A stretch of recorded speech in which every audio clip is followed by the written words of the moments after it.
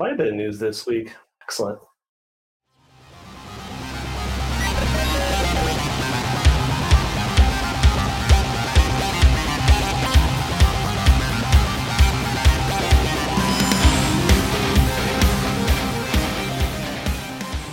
Welcome to Black Hills Information Security, talking about the news. I'm going to be your host today, Ralph May. John is out saving the world as usual, cybersecurity style, but have no fear. We have a couple other people today. Steve is with us. We also have a guest, super guest host, Jeff McJunkin. Welcome, guys. Excellent. Thank you, Ralph. Yeah. Oh, we also have Ryan. He still has his job. I don't want to forget Ryan, and he's actually good at it, and John couldn't fire him anyways. So, but I know nothing about hacking, so I don't talk. I'm just here. Yes. He flies the ship, puts in the intro, and makes us all sound and look pretty. Are we on a flying pirate ship? Yes. Yeah. Because if we were in the water, we might sink. So we're flying. That's how fast we're going. All right, well, let's get into some news article today. We actually have a ton of news articles. Most of them don't have to do with ransomware, which is surprising. Ransomware. And also, we beat it. It's over. So obviously, this is a trend, and ransomware is over, and it's not going to really be a problem anymore. Yeah. No, this was a summer thing. It totally just blew over, and we won't be having to talk about ransomware anymore. I think the two things that solved it were cyber insurance, and that totally fixed it. And then the other thing was just us talking about it a lot and people listening. So that was easy. Yeah, right. I'm going to make my first official prediction as a guest host that ransomware is done. Next week, it's not even going to be a topic of discussion. We'll see how this carries. Yeah. Nope. That's going to age like milk. Perfect. All right. So, Steve, what do you want to talk about, man? We actually have a lot of articles. Or Jeff, any ones you guys want to start off with? Start off at the top right there. We've got, we know who was behind the 2021 SolarWinds zero-day attacks, right? We absolutely know. Oh, no, so this was the, not the SolarWinds attack where it was backdoor planted software, right? This was 0 day in July of this year, so something different. This was with the Servview. Is that correct? Yeah. So SolarWinds and the Servview servers, there was a 0 day attack, and the Chinese were totally behind it. Yeah, they call them Dev 0322 because I don't know how they identify APT groups anymore. Is this the development group, Dev 0322? Is this the B team? I don't know. Yeah, maybe it's the B team, or I don't know. It's kind of a cool name. You just go Dev Group, Dev Group. I've heard of this name before. Some people want to be cool. Some people are cool. So I guess that this was the SolarWinds 0 day attack, like you were saying, and they're attributing it to China. And second time SolarWinds got exploited with this. SecureWorks is the one who discovered these attacks and codenamed the Chinese group, Spiral. And per SecureWorks, I believe that's Dell, if I'm not mistaken. It started in 2020 and ended in 2021. And it exploited a 0 day in the Orion IT monitoring platform. And then this other one was they were targeting the Servview servers. And this one, they were connecting open SSH ports, sending malformed pre-authentication connection requests, all kinds of fun stuff. I love how much SolarWinds is getting attacked. Actually, I don't. I really take that back. But why are they getting picked on so much, man? Market share, I think, right? Attackers go after the biggest market share. And if you attack a platform like SolarWinds, who is in a lot of big name like defense industry and large companies, then you've got a juicy target on your hands, right? Why go after something that is a harder target, maybe a smaller target that won't get as much bang for your buck, so to speak. So this article is really just about the attribution, right? So that Chinese hackers were behind this particular 0 day attack. I'm not sure if they had put a attribution for the original attack, which was on Orion, right? And that was the supply chain attack that, affected tons and tons of companies and government agencies. But could it have been China as well? The root cause of this was no ASLR on the software. So I'm gonna do a hot take and kind of disagree that the root cause was no ASLR. They re-implemented OpenSSH, like the single most hardened piece of software that we know of to expose the internet, and they like, hey, let's do it again ourselves, and then as well not do any ASLR and such on some of the backend binaries. But that's a bad idea. I think like you said, that's not really the root cause, right? It's like saying you don't have UAC turned on, right? You don't have ASLR turned on for the process or the binary. It's more of a security, more of a kind of a boundary, I guess. Then instead of buying a car, you made your own rocket ship and forgot to install seatbelts. Sure, seatbelts would have been nice, but maybe go buy a car instead of just strapping a rocket to the back of your, I don't know, trailer. Hey, crypto's hard. Crypto is hard.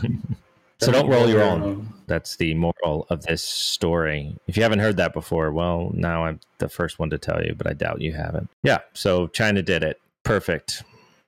On the topic of SolarWinds, what about suing the CISO? Right. So there's another article in our show notes for suing the CISO. SolarWinds fights back. This is a secureworld.io article. And basically this is stating that a firm sued SolarWinds based on poor IT practices, basically. So simple passwords, like the case says that SolarWinds 123 was a password on the company's update server. So they didn't specifically call out just the CISO, they called out the CEO and a few others. So they're just trying to get a lawsuit, claims that inaction around cybersecurity led to deception for investors. So this is an investment firm suing SolarWinds. And if they have cyber insurance, maybe this lawsuit will cover that, right? Boom, one-stop shop. You don't even have to do security anymore. We'll just cover it. Yes, on our next episode, all about cyber insurance and how you can avoid just doing security. Bad advice. Sorry, it's all bad advice. Kind of reminds me, there's a Bloomberg series. I'm not just pushing Bloomberg links, I swear, by Matt Levine called "Everything is Securities Fraud," because it's kind of the one of the single easiest bits of attack surface, if you will, for companies is to claim that there's something that they should have known that affects stock price, and securities fraud like this, and naming the CISO in particular, is a very available bit of attack surface for every publicly traded company. So it's kind of the easiest thing to prove is if they knew something that should have affected stock price, securities fraud is the thing that you can always attack. I find interesting. Yeah. Well, we might see more suing of the CISO, but maybe just don't set your password to SolarWinds123 or whatever your company name is 123, and maybe other security best practices we should think about doing. And I'm sure they have fixed all of their issues now, and they're 100% better. And so we'll see it next week. Speaking of basic IT practices, let's jump to the article about the Air Force cybersecurity person that decided to leave. Oh, yeah. So bad. So we got that article here? Yeah. So Air Force software is so bad, the guy in charge of it all is about to quit. Is about to quit, or, in the Air Force, I think if you come out publicly about something, you're probably not going to be there too much longer. So this was dated September 3rd. I'm assuming he's gone by now, but yes. So this article is pretty much about me and Steve are both in the military, so we kind of understand this, but neither of us were in the Air Force. But government's kind of slow to adapt and change, and maybe updating things is hard, especially within side of the Air Force and just the government in general, and keeping up with best practices or keeping up with these kind of things is difficult. The article kind of talks about doing DevSecOps, which is kind of like, development or adding security into your development life cycle process, as opposed to like later on being like, all right, it works. And then being like, okay, how do we secure it? And I think really he kind of harps about that a little bit in this article, in his article, in his complaint, like you said, Steve, he might not be around anymore. But assuming just the idea that, the DoD, which is a large enterprise IT shop pretty much, and doing a lot of development for other kinds of things, and how they do that development in a more secure nature so they can stop trying to chase and catch up. So Kind of right. interesting. And they bring up, we've talked about zero trust before and how it would be great if everything was zero trust, but that the fact of the matter is a lot of these places can't get the basics in security down pat right up.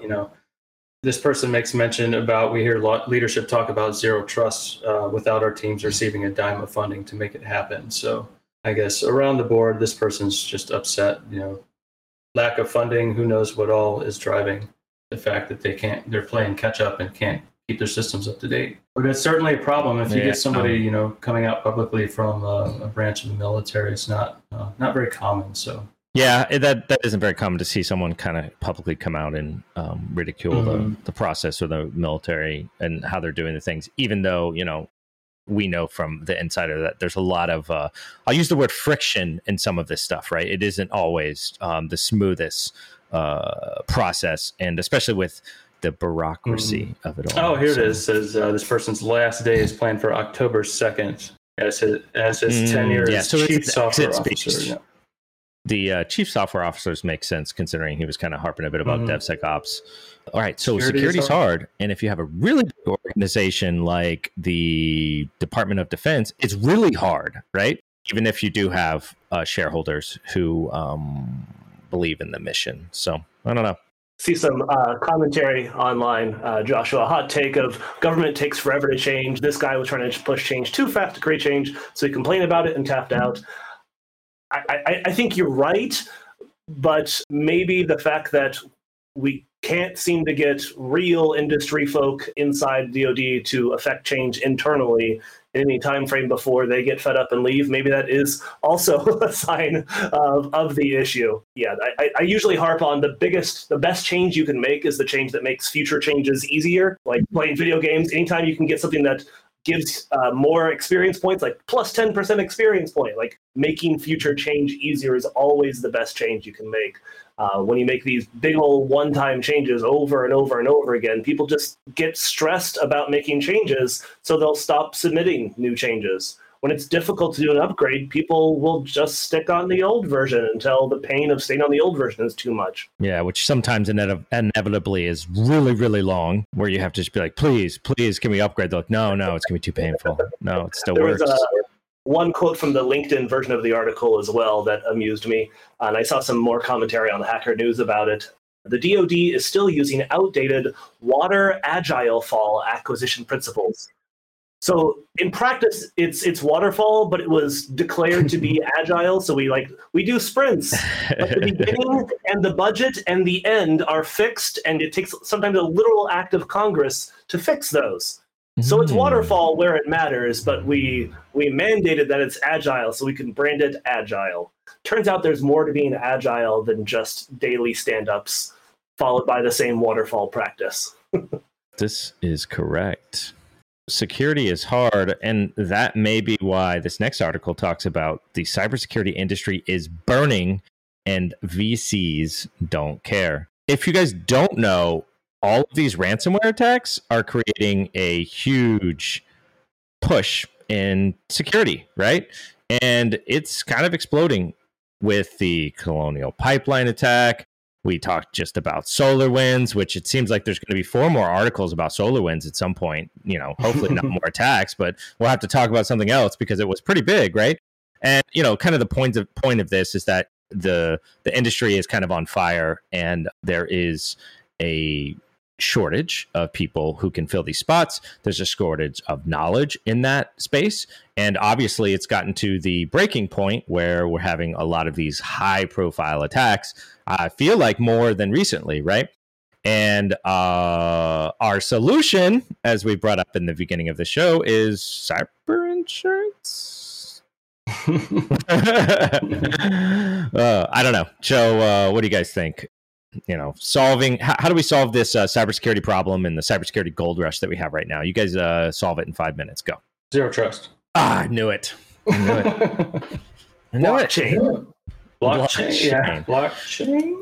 Artificial intelligence, right? Right. So is the industry burning or booming? I don't know if it's.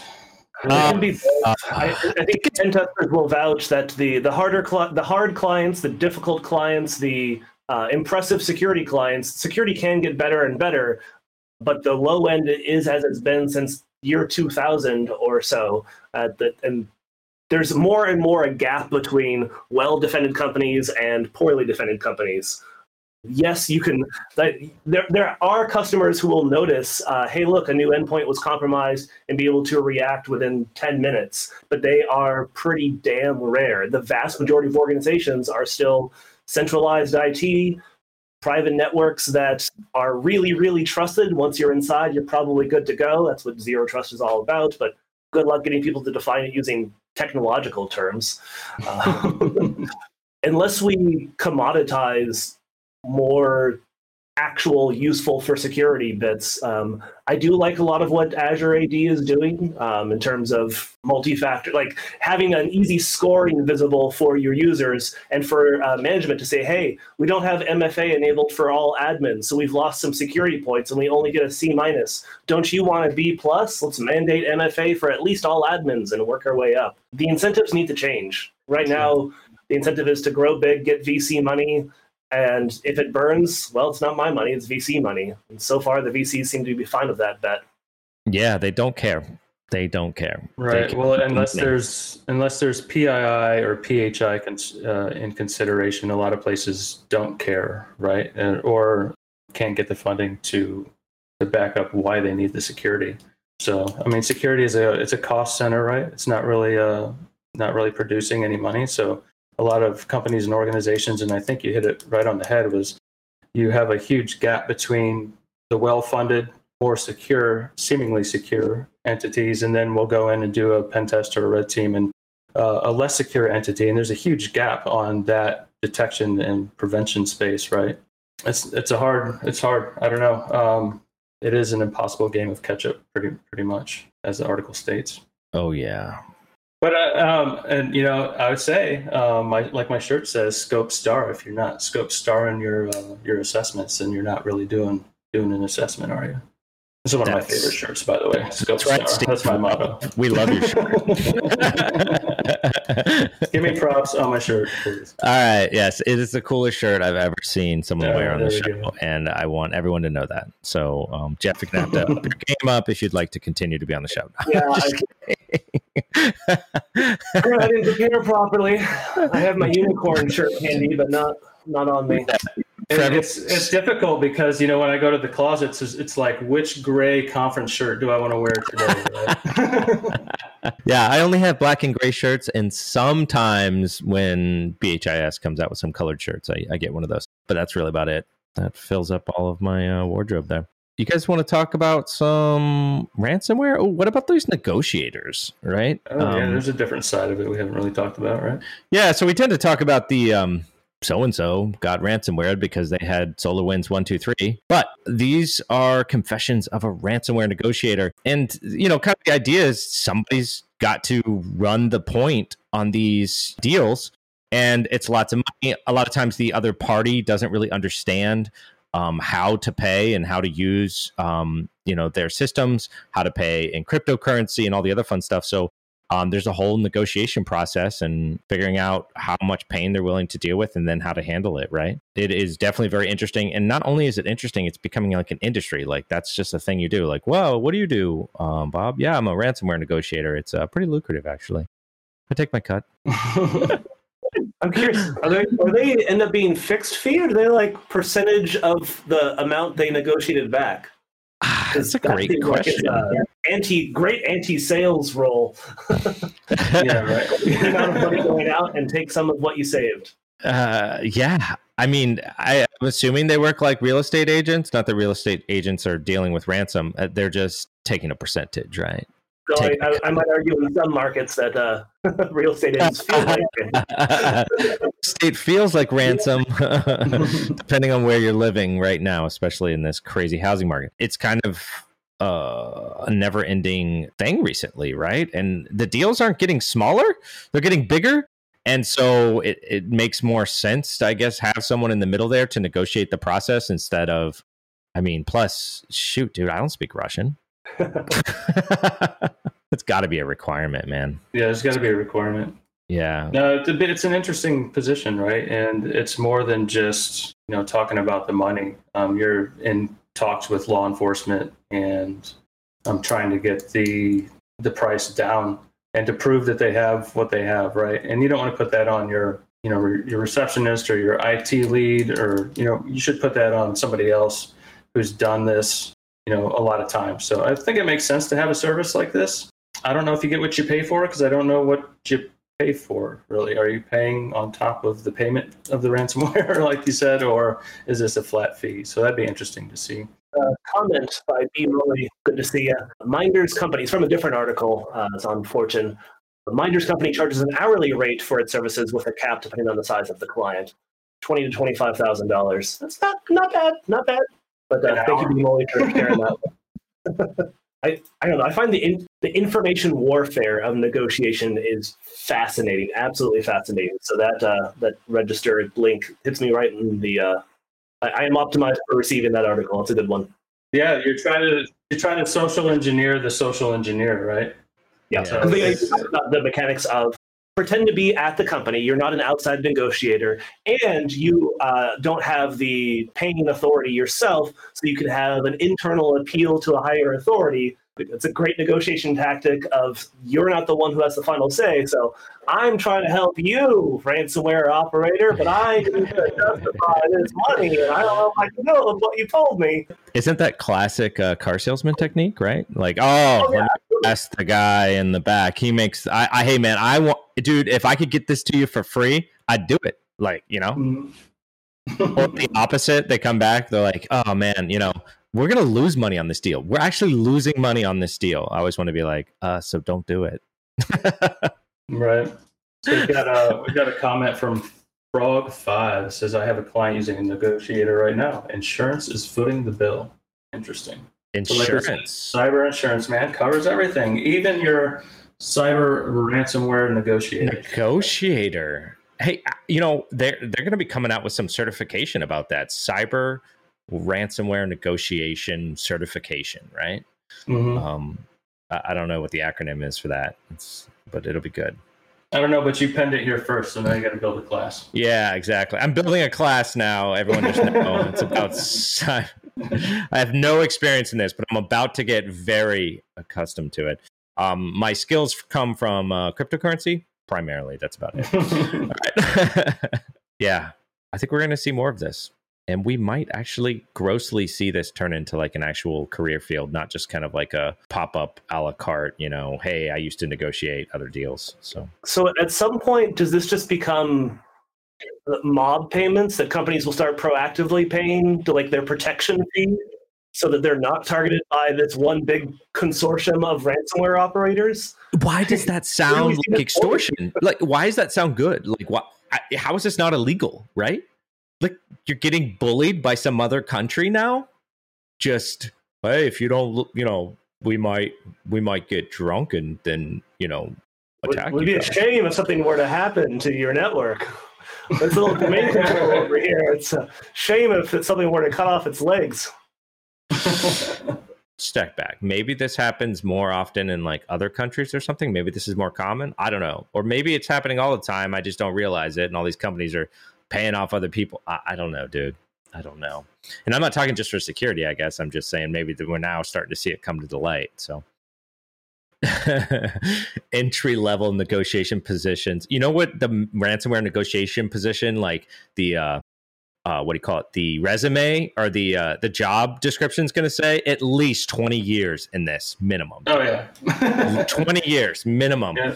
Negotiating with ransomware. Yes, crews, exactly. Yeah.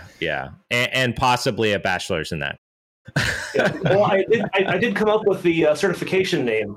So we have the ransomware audit, negotiation, salesmanship, operations, and malware certification. It's ransom. RANSOM. Nice. I like it. That was quick and good.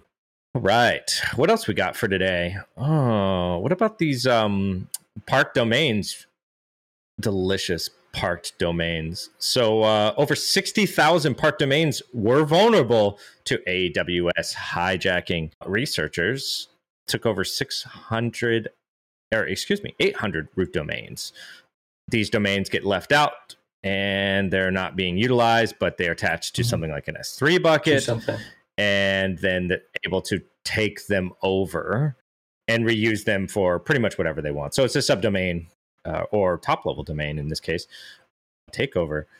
Pretty interesting stuff. I remember seeing this a little while ago, so it's not totally new, right? But as more companies have rolled their cloud, or small companies or whatever, a lot of domains are just getting left out there, right?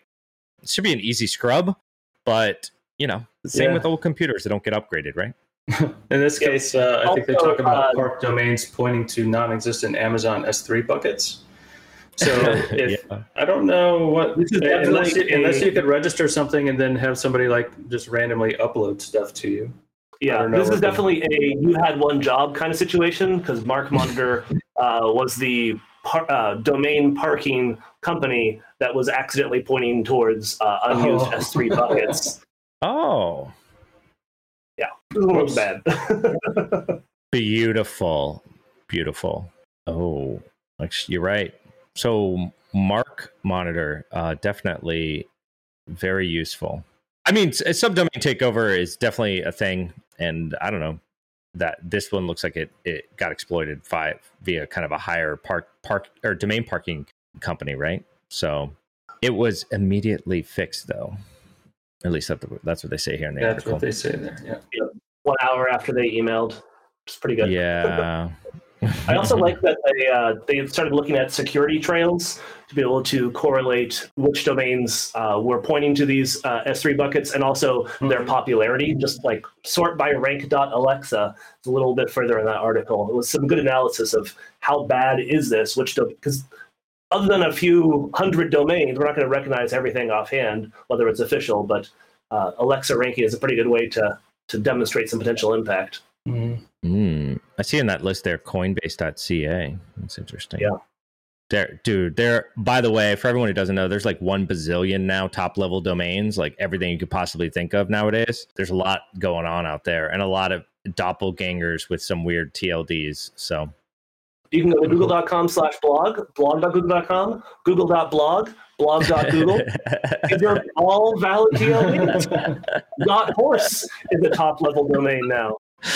I know. I just feel like, was it ICANN? Just was like, you know what? Screw it. Top level anything. Eventually, I feel like they're just going to be like, okay, you can buy a custom TLD, right? Like, it's like $40,000, something like that.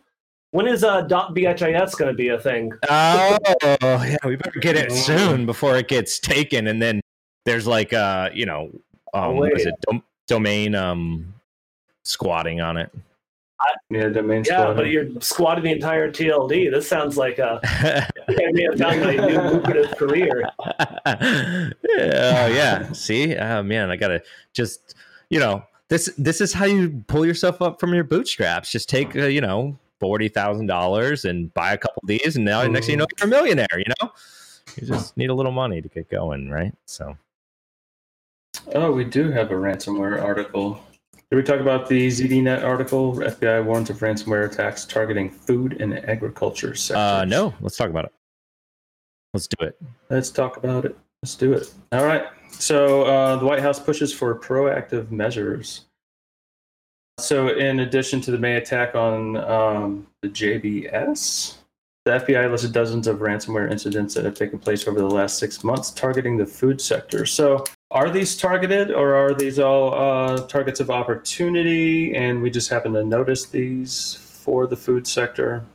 I'm assuming because of COVID and supply chains getting longer, that it's more about U.S. government saying, hey, wait, ransomware operators, don't pick on these groups because we really need them to eat.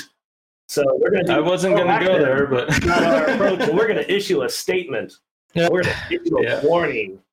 That'll stop them. A strongly worded letter.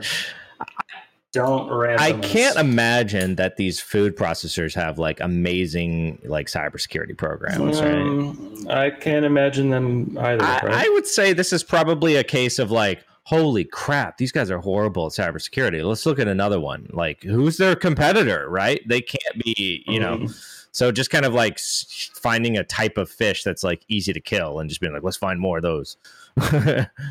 And that might be the sector, right? So, and that might be kind of your attack scope. And instead of saying that, this company is bad at security, which could be true. I mean, there's probably varying levels of that. You might just be like, this sector is not that great at doing security because of whatever. And all the ones that we have been able to compromise were super easy. And so let's do more of that, right? Those are great, good targets. And they pay. So I don't know. I love the quote from that same article. Studies have shown that 50 to 80% of victims that paid the ransom experienced a repeat ransomware attack by either the same or different actors. So you say you're willing to pay ransom, eh? Yeah. How many ransoms are you willing to pay again? So are they not fixing the vulnerability? So they're not fixing things then, right? Either the organization stays persistent in the environment, right, and then resells the access, or they're coming back into the same vulnerabilities, right? Well, oftentimes the ransomware operator doesn't necessarily know how the initial access was given, because we have initial access brokers nowadays who have shells from whatever got them their way in. Maybe it was remote desktop guessing. This article actually has a pretty good list. Email phishing campaign, remote desktop, and just straight up software vulnerabilities. Got your initial shell, and then they'll just sell that shell for a couple $100 at most. The ransomware operator goes, like pen testers do, domain user to domain admin, deploys ransomware, and then charges. But they may not even know how the attacker, the initial access broker, got their access to begin with. But it seems like something a ransomware negotiator should do is, if you want us to pay a high percentage of your asking rate, we're going to need a report. Slowly, this is transforming into pen testing. Yes, they're going to turn into pen testing companies for extortion testing. I just feel like this is wrong. Can we say that? This isn't good. Put this on the list of things not to attack, right? Don't mess with Ralph's food. Oh gosh. Yeah. No, it's ransomware certification. There we go. It's gonna be real.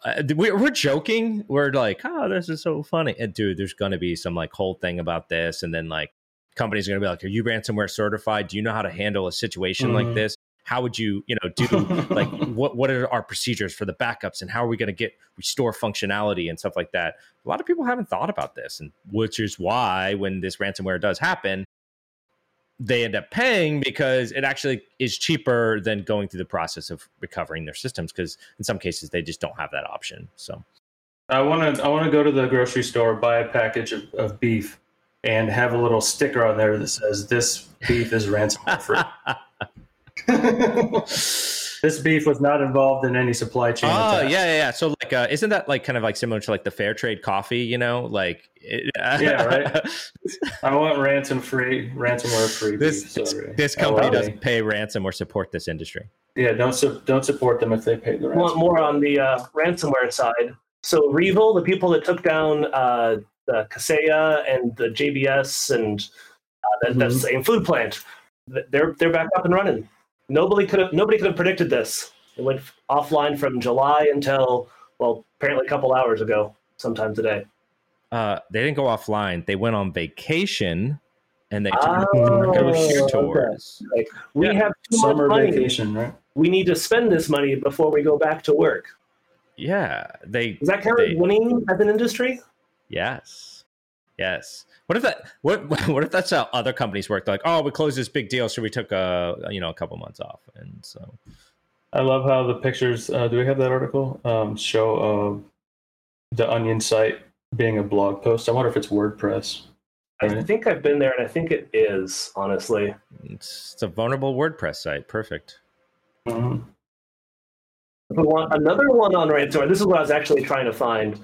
That I just shared in the private chat. The Babook ransomware group kind of pissed off one of their employees, I guess, a 17-year-old who had stage 4 lung cancer. So he leaked the source code to Babook for Windows. They have an ESXi version. They have a version for network attached storage as well. So that's an interesting one. Sure, it's nice when you can look at the exact source code that you'll be up against. Well, wait. So it's described to me how that works. There's a ransomware for ESXi. It like encrypts the data on ESXi. Yeah. So I'm Yep. assuming that they get. I think I've seen some of it. A shell script to pause or stop all, like kill all running VMs. Okay. And then it's still a fairly Linuxy box, so it's a binary to encrypt the like raw VMDKs and such. Yeah. So that's fun. No, I mean, actually, it makes a lot of sense, right? Some of these companies have big vCenter environments, right? I mean, I'm surprised they don't have like a vCenter plugin. They just put it on there. It's like, encrypt all VMs. Perfect. New right-click context right next to power off is encrypt. So you do it. You hijack the console software so that when they hit pause, it encrypts instead. Or you did it to yourself. It'd be so messed up. I say it's funny, but it's so messed up. Like you go into the interface, everything looks fine, but like all of them are in like have like a a skull icon, and you right click and you have to pay per VM that you want to unlock ransom, right? That plugin. Oh my god. Oh man, yeah, the plugin can be for the defenders as well. Like, gosh. A new status page that's added where like per amount of Bitcoin you send, you can choose the VMs to recover. Oh man. Sounds wonderful. In all seriousness, I do want to point out that most pen testers tend to focus on the Windows and Active Directory integrated machines. So the fact that there's ESXi ransomware tools available now makes it easier for those operators to scale beyond just the Active Directory things. Oh, don't count. Well, I mean, you're not adminning, right? If you don't put your ESXi box on the border with no protection. Yeah, that's true. Also, don't count VMware out. You can definitely join that bad boy to a domain for that sweet single sign-on. You know you need it. Single sign-on. I mean, I hold as a truism that if you compromise AD, you can get anywhere that the company operates in practice. Oh no, we have completely separate infrastructure. Sure, but does somebody log into that infrastructure using a machine from the compromised domain? Yeah. That's why I keep all my computers totally separate. I've got 10 computers on my desk right now, each one for one different service. It's wild. Did we have anything else for today besides ransomware? Because I think I see.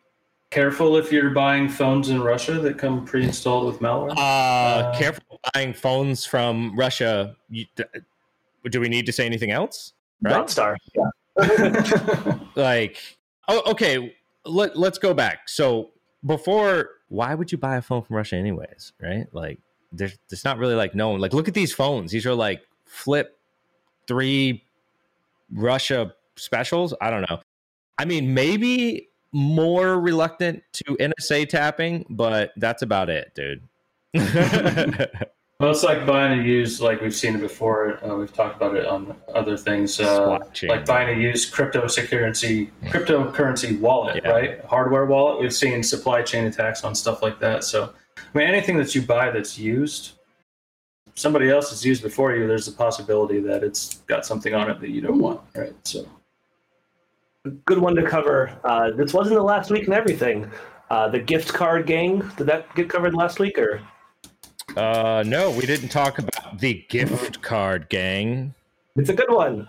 They're just pushing or guessing credentials to lots of email inboxes and then doing searches for gift cards that happen to be in the inbox. Just how can we directly monetize the email address itself?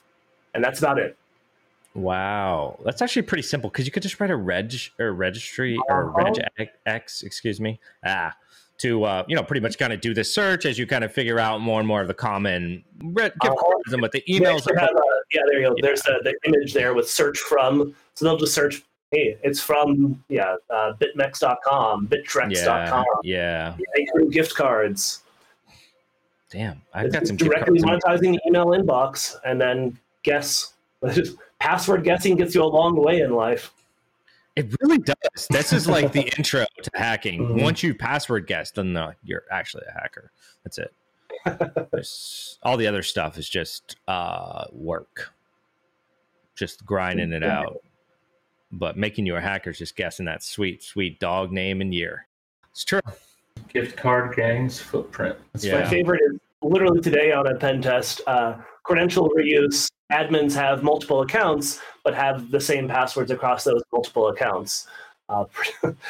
Password reuse of the same human is ridiculously common, right? Because human, they're very important sources of entropy. Sorry. No, it's absolutely true. That is wild though, just compromising email accounts. That goes back to like, when we think of like the larger side of, how you get your email or how you access some of these services, and how a bunch of them have not kind of stepped up or enforced you to use a better password or enforce you to have to use two-factor. Some of them have gotten brought out, like, for example, baby monitors, when a bunch of people were getting into those and it became like this scary privacy thing. They're like, oh, well, shoot, now everyone has to have two-factor to have this, the more reputable companies were like, we don't want to be, identified, because everyone says, oh, my baby monitor that I bought, it got hacked, even though it was just like your horrible password one that, got them in. And so right. This is that article about the gift cards is that exact example. Like, who's on the onus? Do we try to tell grandma to use a better password, or do we make her do it? Right. And what does that look like? Because grandma's not going to be happy. Right. Grandma's not going to use your service if password's got to be more than the cat's name, right? Yeah. The other thing I've seen too with some recent organizations that I've interacted with is that if you try to hit that device just from an unknown or a device they haven't seen before, they'll automatically enforce some kind of out of band authentication. So maybe it's just an email, which isn't super secure, but it's better than nothing, saying, hey, you have to go click this link in the email to actually go ahead and access the account, or they send you a code in the email, something to kind of out of band. But on a typical scenario, you could, if you're accessing it from the same device that you normally would, then they don't really, and they correlate it with IP address, the browser, other kinds of signatures to kind of detect, hey, we haven't seen this person before. Why are they logging in this way? So that's another way they're kind of like nudging in that two-factor without saying you have to have an authenticator to use our service, right? I jokingly refer to using a no-compromise password as half-factor authentication. And I'm all for 2FA, but at least getting beyond half-factor authentication and using unique passwords is a pretty good place to start off with. When even these small ISPs, if we can make it easier to essentially plug into things like Have I Been Pwned and say, no, that password has been seen before elsewhere, it's non-compromised, guess again. Right, the same thing as for on-prem world with Azure AD password protection, I think it's called, or banned password. Yeah, so we're gonna run out of passwords we're gonna be able to use, because they're gonna have like the whole Have I Been Pwned database, and like everything's in there. So you're gonna type something totally random, and somebody else is gonna have used it before. Yeah, I don't think that if so, assuming in the future we continue to use salted hashes of some level of integrity, we shouldn't be able to recover the 35 character random password. Yeah. So it shouldn't end up clear text in these databases in the future, but blockchain's gonna crack them, or AI, or quantum, that's it. Quantum computing. Yeah. And then we'll have to make a better hash. It's a revolving door. I don't know. I did see an article the other day. It was talking about just that, how quantum computing may not actually just be able to crack hashes or reverse them. That's interesting. I don't know. We'll see. That space has got a long way to go. There's all sets of quantum safe cryptography algorithms and such, and based on my very limited understanding of the quantum world and computers and how they're working, I don't know how you could design your interlinked qubits that compute hashes and figure out the most likely cause of. No, I don't. Yeah. Travis has it right. Quantum's going to be able to do the same math but faster. I mean, there are some exceptions with non-polynomial time for currently classical computing polynomial time, but there's all sets of quantum safe algorithms, and I don't think hash algorithms at general purpose are going to be just instantly breakable in the quantum realm. Yeah, well, I mean, I hardly know how real computers work right now, so quantum's really to me. So, yeah, it's going to be fast. You'll be able to, I don't know, do something. You'll be able to ransomware faster. That's really what it's going to do. We'll be able to encrypt files faster. Quantum ransomware. There we go. No, I mean, if I was going to come up with a ransomware name, though, it'd be next gen ransomware. Yes, next gen. Yeah, that'd be the product as a service, because everyone's doing it as a service nowadays. All right, on today's show of Black Hills Information Security, talking about bad ideas, those are 3. All right, well, I think that's all we had today. Did you guys have anything else you want to talk about? I know, Jeff, you got a couple good ones in there. A little. Ryan had a great post from Discord. It's on the private chat. Oh, Rush McDonald's. It's hilarious when you look at the actual article. The image inside, it looks like the from address that's sent like in email actually has the database credentials. That's a new way. Yeah, click on that link, that picture. Oh, right, I see it. Yeah. Ooh, perfect. That's a new place to was this credentials that I hadn't anticipated before. Yeah, right there. If you go into that image. Yeah, so was this like an SQL injection that went astray and they just sprayed everything out to all the email addresses? Is that what happened? Oh, okay. So that's not the from. That's part of the actual email. Yeah. So right. It looks like a template went astray, and you were seeing some of the database. Supposedly, they said that it was they tried to connect to the production server, but it was firewalled off. And McDonald's said that the error, that this was an error, and it was for a staging server's password. Well, it looks like the staging server was online. The production one wasn't accessible from across the internet. Yes. But, yes. Luckily, nobody can pivot. It's actually not possible to move from staging to production. Right. No. It's okay. It's in the DMZ. It was in Azure, and Microsoft's got next-gen monitors. It's good. You can't. It's unhackable. Unhackable, just like Exchange. That's kind of funny, though, to see some creds in an email, though. Hey, congratulations. Do you want to be a hacker? It's one of those speed run breaches. Normally, there's multiple steps involved in a breach, except for things like S3 buckets with credentials directly, or emailing credentials to your customers. So super fun idea for a CTF, though, would be to do something like this, where like you have to solicit something and an email comes back and it has some credentials or something else hidden inside of it, and they weren't unintended, right? Yeah. That'd be a fun little chase this one down based off of real events. That's how like a CTF should be like worded. Like, this CTF is all modeled after real attacks. You must compromise this company. I might send that to a certain holiday hacking challenge set of people. That's a good idea there, Ralph. Well, I think that's all we had for today. I really appreciate everybody joining us today. Steve, thanks for showing up. And Jeff, thank you again for coming and hanging out with us. You're welcome anytime. You just have to wear a shirt that's cooler than Steve's. I know you can do it. I know you can do it. Actually, you do have a picture that's cooler than Steve's right now. So, there we go. There is no scope. And for everyone else, we will see you guys next week so we can talk less ransomware and more attacks. Thanks, guys. Thanks, everyone. Bye.